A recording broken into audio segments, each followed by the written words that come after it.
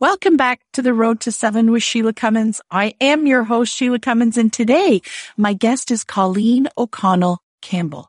And if you've ever wanted to really understand what it's like to be the only woman in a room, or you've struggled with being the only woman in a room, or you're not making moves because you might be the only woman in a room full of men, then this is an episode that you don't want to miss.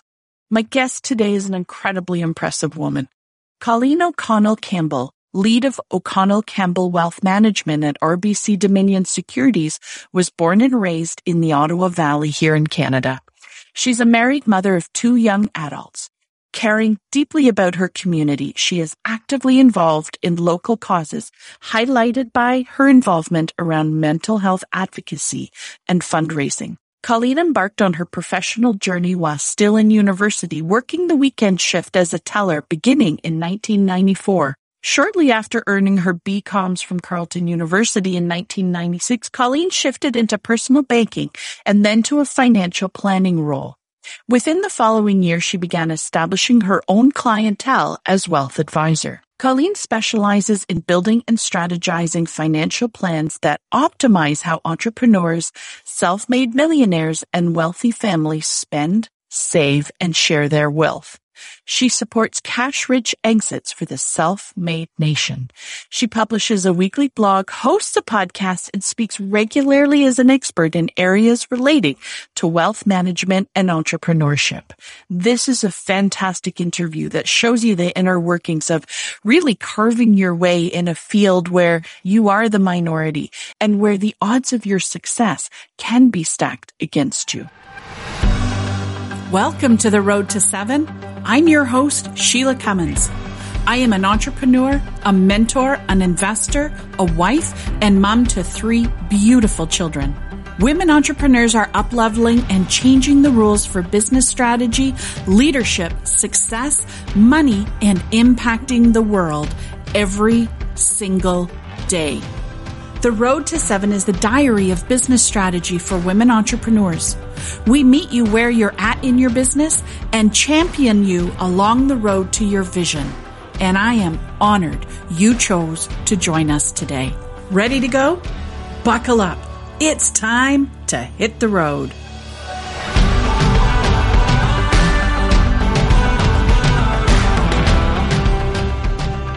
I met my guest today at a networking event and we hit it off right off the bat. But what was interesting is I actually had unofficially met her before the networking event when we were both taking a coaching certification and we both needed a partner to practice coaching on. And we had just the most incredible conversations through that process. And then I got to meet her just randomly at networking events.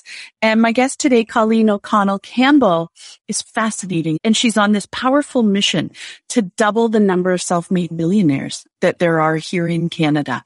And she specializes in working with entrepreneurs to not only maximize their business, but make it a value-laden offering that could be sellable when they're finished, or they could pass it on and be a legacy business. And it's such a really interesting path that she's been on that this is a story that I know you, the listener, needs to hear. Colleen, thank you so much for joining us today. It is my pleasure, Sheila. I'm so grateful for the invitation. We always have the best conversations, and just a little bit of unofficial background. Colleen and I, in the winter when my son plays, well, all my kids play hockey and I was sitting outside the hockey arena, we ended up getting on the phone and chatting on some random Saturday morning. And I was sitting in my car with the heated seats and the heater on, you know, all comfortable. And I think you were out running or walking in the freezing cold. Any of that is not lost on me. But anyway, you have not always been in wealth management, Colleen. How on earth did you get started on this track? And how did you get to this mission of doubling the number of self-made millionaires here in Canada? Well, to say it's a journey would be, I guess that's the Coles. It's been a journey. It's an understatement of 2021. Yeah. And it's not over the final destination. That's for sure. Certainly if we took things way back to, high school days, way back in the day, I wanted to emulate my father. He was my mentor, still is. that's a whole other story. He's got some of his own challenges with Parkinson's and so forth, but he's one of my biggest influencers. And he was a teacher, and he was an amazing teacher. And I really looked up to him, and I always thought I wanted to be a teacher. And then somewhere along the way, I determined that that wasn't what it was going to be. I studied maths and sciences in high school and got really, unfortunately, really turned off science because of a male dominated, whatever you want to call it, physics experience, not physical physics, like science physics. I decided that I didn't want to go down the science route. So I said, okay, if I'm going to go to university, here's my practical side of myself that's always been there. I'm paying the bill here. What am I going to do that's going to be somewhat practical? And yet somehow knowing back when I was 18, 19 years old that university didn't guarantee a job, I still wanted the university experience. So I decided to apply to business commerce. So I took a 4-year program at Carleton University, commerce. And that was my entry into accounting 101 and economics 101. I hadn't ever studied those subjects. So went in top line theory as opposed to practical. It was interesting. And because of being in a business program and because I had a mother-in-law who sadly passed away this year, worked in a local bank, one of our major banks, she said, "You're in business. Come work in the bank part-time." So I do have some background for quite some time in various levels of banking, but not so much wealth management and finance from that perspective. So I got started in the bank as a teller and a customer service, pretty entry level, but it paid the bills and it was a great experience. And kind of just opportunities presented themselves and I opened the door, and that's essentially how I ended up where I am now. I was doing really well in the retail banking world, mostly from the credit perspective. So working with clients in setting up mortgages, reviewing car loans. And this is back in the mid 90s. So things have changed quite a bit from, those days for me. Student loans, you don't really see a whole lot of that happening in the bank world anymore, but we used to facilitate the government programs at the bank branches. And I got really disillusioned because I have a creative side, which is why I have a podcast and blog and all that kind of stuff. But I have this creative side that was being really stifled in the bank branch environment. And I got really frustrated and I went looking for other opportunities. And it just so happened that an opportunity presented itself at a sister part of the bank that I was with. And I went there, interviewed for three jobs, actually. There was financial planner. There was an associate to what was still called at that time brokers or stockbrokers, which now we consider investment advisors or wealth advisors like what I'm doing now, or the branch administrator. And this was in the infancy of the industry looking at doing financial planning. That's where I landed for about a year or so. And that's really how I got into wealth management and investment management, is my time acting in the role of a financial planner. And that's still really my focus. And the investments are a result of what are my clients' greater plans. And if you wanted to fast forward, that's what brings me to my big, hairy, audacious goal of doubling the number of self-made millionaires in Canada, because through this journey, I've come to truly believe that the engine of our economy are business owners. So how do I help business owners create the most value in their business, which in turn will support me in what I'm doing in wealth management, when they monetize, sell, when there's different strategies that need to be implemented that cross over between the business and the personal. That's kind of probably the Coles Notes version as much as possible as I can. Yeah, but it's, it's one of those careers where I think it sort of scaffolds. You have to do the entry level to be able to get to the next. You had to do the retail to find the opportunity and the wealth, the wealth management's leading you to the hairy audacious goal. Like all of those scaffold and build on each other. And I think, that's really the way entrepreneurship rolls. It's not as straightforward. It's circuitous. It's up and down. Sometimes you go forward. Sometimes you go backwards. Absolutely. But what's interesting to me though, is you said you didn't go into science because there was a patriarchal experience that you had Yet here you are in wealth management, which is sort of the epitome of the patriarchy. So what's it like being a woman in this playing field? Oh, wow. That's a loaded question. I have felt for a very long time that it's a strange thing. Like I feel like I've navigated very well, but I will say that the world, we have lots and lots of runway for continued improvement. You know, I've said for years that my experience has been, you know, you can make whatever you want of your business, and there are plenty of successful women, but reality is there's only about 16% of the wealth advisors in Canada, at least in a role like mine, are women. So what does that say? It's the little things, which I've come to learn in other areas that are called microaggressions. I didn't realize that until recently in doing my own work around, we're not even going to be able to touch on that, but in the kind of the Black Lives Matter and the Indigenous community, and having my eyes open to that and learning. I'd never heard of this term before, but frankly, there's definitely that experience when it comes to being a woman in a male dominated arena, especially. And I don't even like to describe it this way, but in my own household, it's quite the role reversal from kind of the traditional family, in that I've been the major breadwinner of the household. My husband stayed home with our boys during, fundamental years of elementary and high school with them for 11 years, in fact. And I would bring him to industry events.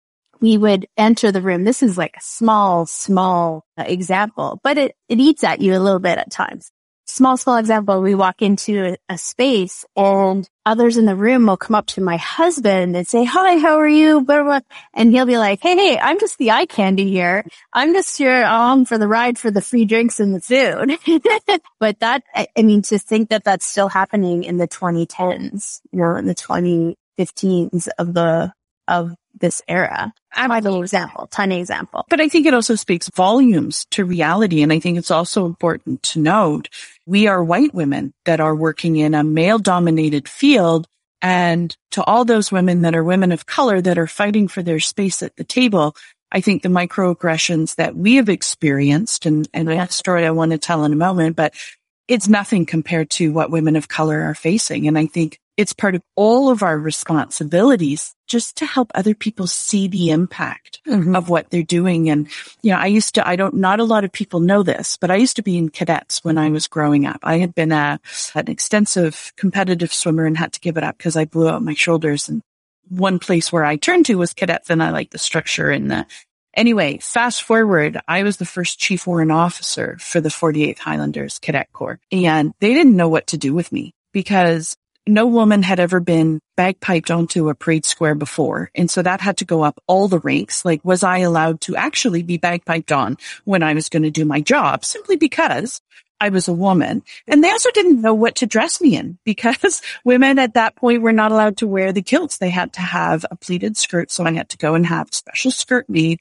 which looked exactly like the kilt, but it was a different, and there wasn't any one moment where I didn't feel welcome, but there were many micro moments where I was an inconvenience and I was a hassle, and people didn't look at me and they looked over me to, the guy who was my right hand, and he would often get called in to do things. And, thank goodness he was much like your husband, would be like, actually, that's the chief warrant officer's job. So I'm just going to send Chief Warrant Officer Gustavson in to go and deal with it. That's my maiden name.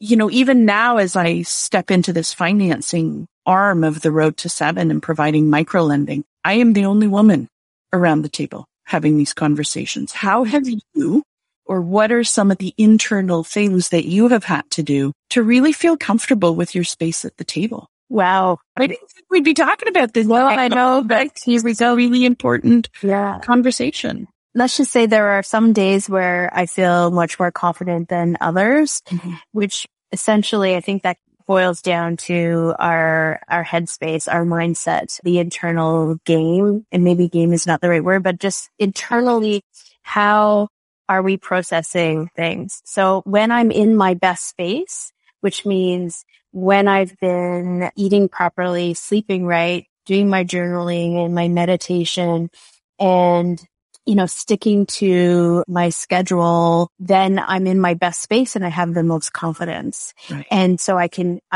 literally show up as myself. And I have now, 20 plus years experience in wealth management and much more in finance plus a degree in business. So why shouldn't I be confident? Right. It's there. But on the days or the weeks or the months where things will fall off the rails, because let's face it, we're human and things happen, and this year would be a prime example of that. Like earlier this year, it was a nightmare trying to stay away. I mean, on my own podcast, we don't swear, whatever. I wanted to say something else, but it was literally like the convergence of, I don't know, probably the worst year I've had since the year that I lost my brother to suicide. Because my father, who has Parkinson's, had a fall, broke his shoulder. He needed a lot of support. We were COVID, like midst of COVID. We're chatting here as, COVID is still a real thing, but we've learned to manage. Many of us have vaccines, or we're wearing masks, or we're not so isolated, but, this was still quite COVID. I had a team that was lacking in distinct competencies and various things that was creating a lot of havoc. I had a mother-in-law that was really suffering with a lot of pain with an illness called PLS, which is in the ALS family.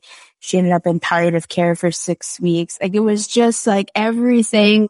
So everything was converging together into be the perfect storm. And I was not my best self. And I was feeling like I was not competent. And it wasn't about competency. It was about all of these other things going on in my environment and my ability to take best care of myself. I think, speaking to how do I cope with being, in a space, it's about remembering, as my dad would say, go back to my dad being one of my greatest influences, remembering who I am and then taking care of myself first, self-care. It sounds kind of maybe even like a little bit woo-woo, but I think that's essentially what it boiled down to.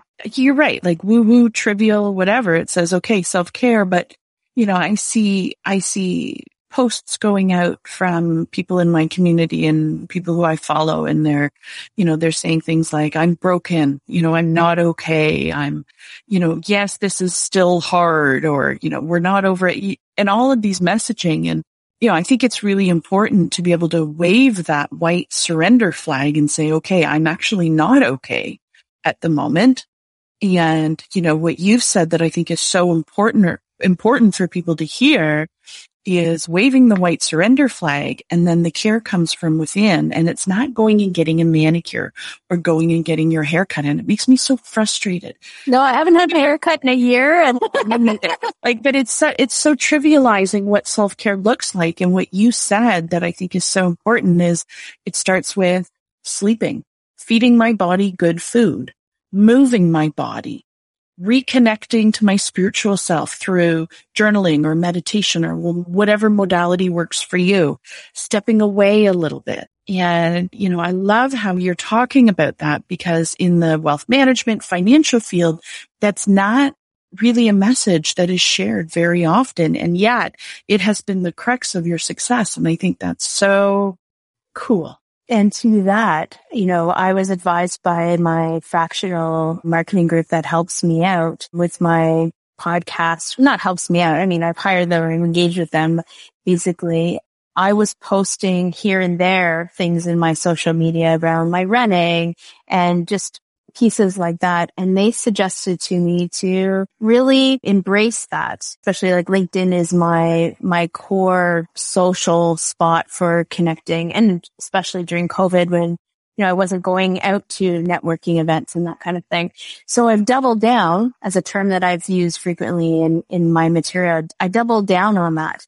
When I'm inspired to share something, I'm sharing it, and I've started to hashtag it running reflections, because running is, part of my moving meditation. A lot of things come to me. I get clarity when I go out for a run. And the interesting thing is, Sheila, when I look back at the engagement on social, and even when I have guests on my podcast, those posts are the posts that get the highest views and comments. And if it's not on LinkedIn directly, I'm getting direct messages, and I have started to repurpose that into part of my, my email communication. There's not a time when I don't send out one of those messages that I get a reply from somebody in some way, shape, or form. And I think you get those messages, or you've started to since we talked just more recently. I always get somebody making a comment back, which means it really does resonate. And so what I would say too on that is, I'm not trying to pretend with these messages that everything is okay. I'm also saying with those messages, you don't have to be uber negative either. Like there's this place in between. And I'm not talking about anyone who may like literally be clinically depressed, but there is this point in time where if you take care of yourself, there is a way that you can build your resilience and move forward. So just let me be clear, like clinically speaking and all that kind of stuff, like it's been a tough time, and there are definitely people that need help beyond just sleeping and eating right. But you have to start. Yeah. If you're not doing that, then you're really doing yourself a disservice. I agree. And, shout out to Susan Diaz and Will Lamont from C+P Digital, and also to Dee from Boswell Bucks Creative. They, as marketers, know the impact of showing up and being real. And, I always laugh with Dee, like, I'll write this. I'd like to think it was eloquently written, thought-provoking, something about some aspect of business that challenges you to think differently. And I might get a couple likes. And then, just this last week, I had taken this stupid photo at 7 a.m. at the laundromat in the little sleepy cottage town that we go to, because I do all of our laundry before we come home. And I did all 6 loads in 23 minutes because you could do 3 at a time.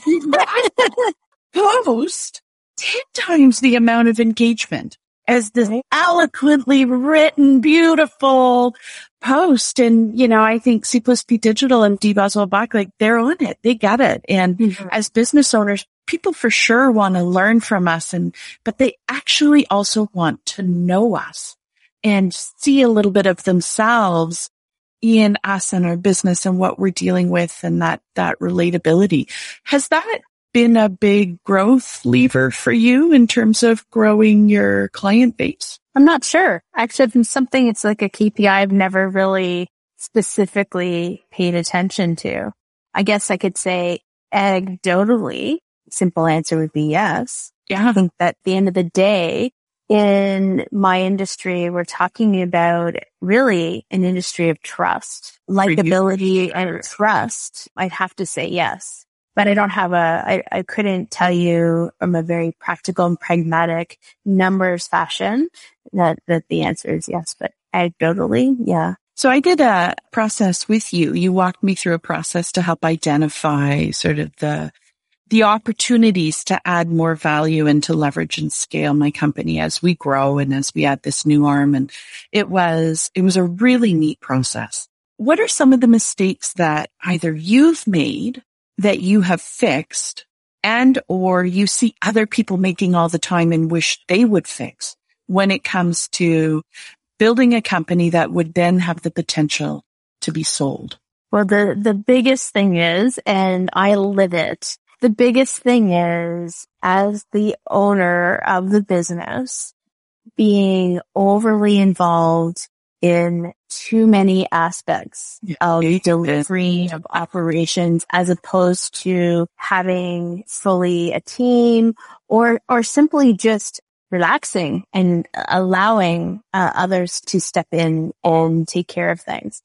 And I think it's as much human nature as anything else.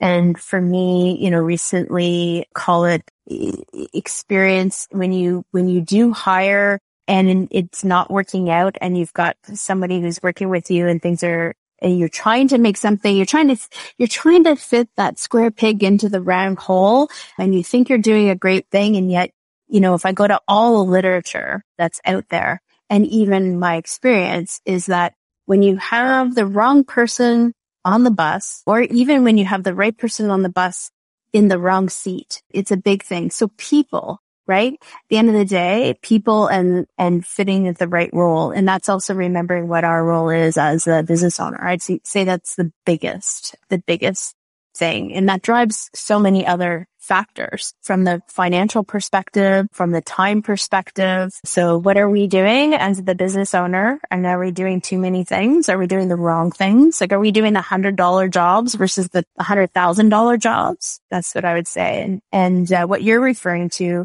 is a program that I've started to embrace that was really introduced by John Warlow through his Built to Sell book. And as a financial advisor right now, I think I'm the only one in my area that is embracing this and starting to roll it out. He's created, from his many years of research and his own experience as a business owner who has sold a couple of businesses, looked at what are the drivers of value for a business from the eyes of an acquirer. So let's face it, as a business owner, at some point in time, we're going to exit our business. So we're either going to exit it with purpose, or we're going to exit it kind of by accident or by happenstance.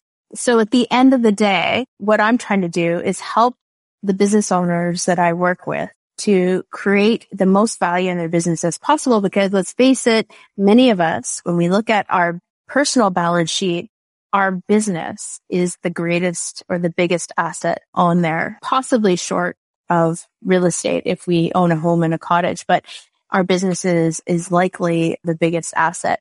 So that's that big, hairy, audacious goal of doubling the number of self-made millionaires. So what is that? Let's help business owners have a cash-rich exit, bringing us back to the drivers of business value from the eyes of an acquirer. You can exit your business by selling it to a third party, and maybe that third party is buying it because they can see the potential of the future cash flows, future profitability, future revenue. And so we'd call that a financial buyer. Maybe it's a strategic buyer. So it's a business. Maybe it's even a competitor. Maybe it's a supplier, or maybe you are supplying to a company and there's a strategic, that's the whole idea here, strategic link. And so they might want to buy your business. Maybe it's to the management team. Maybe it's an intergenerational transfer. Maybe it's a shutdown and a selling off of services, trademarks, or products or inventory. And heaven forbid it's because of unexpected tragedy, like getting our angel wings a little earlier than expected, or a disability, or some other kind of tragic situation like that. But that entails an exit from the business. What the Value Builder program essentially does is it breaks things down into pieces, looking at the key areas in which value can be created for a business. And I have like umpteen episodes on my podcast that talk about that. I'm a millionaire, so now what? And in particular, throughout the month of September, as I'm leading into some programming later in November of 2021. And hopefully, well, that'll be the second year. So I'm looking at this as being an annual piece. And so you're going to hear all of this smattered throughout the podcast. And if anyone is interested, if I could do like a little shameless plug. So if anyone was interested in joining the distribution list, so I'd send out links to information and guests on my podcast and little tidbits of pieces about the Value Builder. That's, I think, what you were talking about in terms of you went through that questionnaire and assessment. And I think in your case, it didn't necessarily open your eyes to anything new. It really said, yep, you know what you need to work My on. hunch is correct, is what it did. It was like I had this inkling that I needed to make a very strategic hire, and, the process helped. But, there's too many entrepreneurs I see who aren't seeing that what they're doing now is actually part of their retirement plan, and they're not paying into a pension plan. They're not paying into RRSPs or, a 401k or something that's going to support them when they retire. And it's the saddest thing, but I have worked with some women who are well into their 70s who would like to be retiring, but they can't because they haven't built that nest egg and their business isn't sellable. They don't have the elements that are in it. So I love that you're, kind of taking a stand for the underdog here a little bit and saying, hey, we all have something to sell. And, even with me, like I was saying, well, the business as it is right now is not sellable because it's really built on my IP. And you were like, well, that's not totally true. So I have two more questions and then I'm going to let you go. The first thing is, and you kind of already answered a part of the second question, but I'm going to ask it anyway. First question is, what do you know now that you wish you knew when you were starting out your business? That's a good one. I feel like my answer to this changes over time, right? You know what? It really goes back to my comments on the self-care and the confidence. And if I could have been in my, my 27-year-old shoes when I moved into the wealth management role, I think I would have made the decision to not so much do anyone who has money and can breathe and smoke up a mirror or a glass is my potential client. If I had more confidence that I have now, and again, how you get confidence is something you have to build, but if I didn't doubt myself and I niched down sooner, it would have made things a lot easier. It's like offering a whole bunch of different things to a whole bunch of different people as opposed to a smaller offering to a very select group of people. Every single business book you find is going to tell you the same thing. Yeah, but I mean, knowing it and doing it I think we all know that. I think the quote is the riches are in the niches, but just because we know that, we know in our heart that we really can help pretty much anyone, but that doesn't help the marketing. So I love, I think it's a great reminder and a great reiteration. When's the last time, if you're listening today, when's the last time you went back through your ideal client profile? Mm-hmm. Are you in the right spot to be talking to them? Are you talking about the right things? It's such a great reminder. And then the second question is, what's next for you? Where are you going next? Oh, wow. I did say that the journey was not done, right? I actually was it yesterday or the day before, somebody asked me about what I was going to do after retirement, and I can't imagine. I mean, I figure I've got a solid 15, 20-year runway ahead of me still, and I've got a lot of gray hair right now. Me too. I love the gray, actually. I really think it's very classy. Yeah. Well, so what's next for me is our marketing friends there. I'm doubling down on my efforts around supporting the self-made nation, the CEO, founder, business owners, doubling down on my efforts to bring to life this great impact that I want to have, doubling the number of self-made millionaires.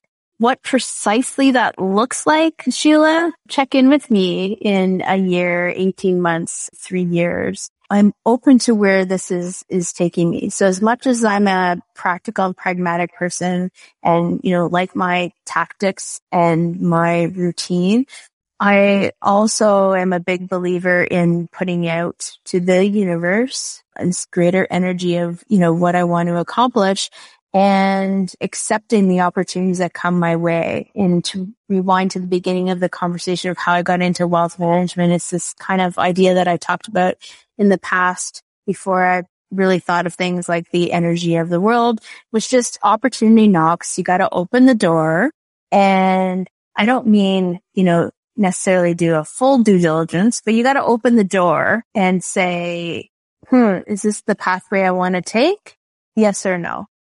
But don't leave the door shut. I'm not sure how many more doors I have to open, but I know I just opened a new one here in my brand new house, which 2 months ago I would have had no idea that I was going to be here. So, what's next for me? I think sky's the limit. Right. And it truly is. And I look forward to seeing what doors open. And I really appreciate sort of being on your train. I will be one of your statistics of people who do make the self-made millionaire status. And thank you for your support for everything that you're doing for small business owners. And if you haven't followed Colleen, where's the best place that we can find you? Best place, I would say, would be probably LinkedIn would be one place. Of course, I mentioned I have a podcast. You can find it on most of the platforms. I usually send people to iTunes, but I know not everyone's on iTunes. The name of it is I'm a Millionaire, So Now What? Inspiration for the Self-Made Nation.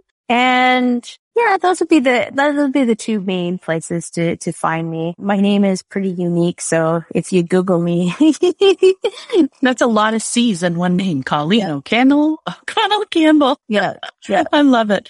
Well, thank you for taking time to share with us today. I think you've just dropped so many truth bombs and little insights that are so helpful to so many. We wish you much, much success on this next phase of your journey. Thanks, Sheila. I'm looking forward to chatting with whoever wants to reach out. Yeah, I love it. Okay, we'll talk soon.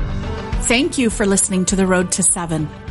If you found value in what you've heard today, please leave us a 5-star rating and a written review. You might just get a shout out on an upcoming episode, and you never know when I'm going to be mailing some surprise treats to our reviewers. Make sure to subscribe so you automatically get notified when new episodes are released. Are you looking for a way to connect with other entrepreneurs that are facing the same challenges as you? I'd love to connect with you in the Road to 7 Facebook group on Instagram and LinkedIn. Just head to SheilaCummins.com. You will find all the links that you need right there. Together, we'll explore more ways to support your shift into action so that you can grow your business to finally match your vision. I love aligning your vision of success with strategic and intentional actions, because that is how we will grow your business to match your vision. I focus on women, all women, because women hold the keys and the power to creating a powerful and positive world through their impact. We'll see you on the next episode.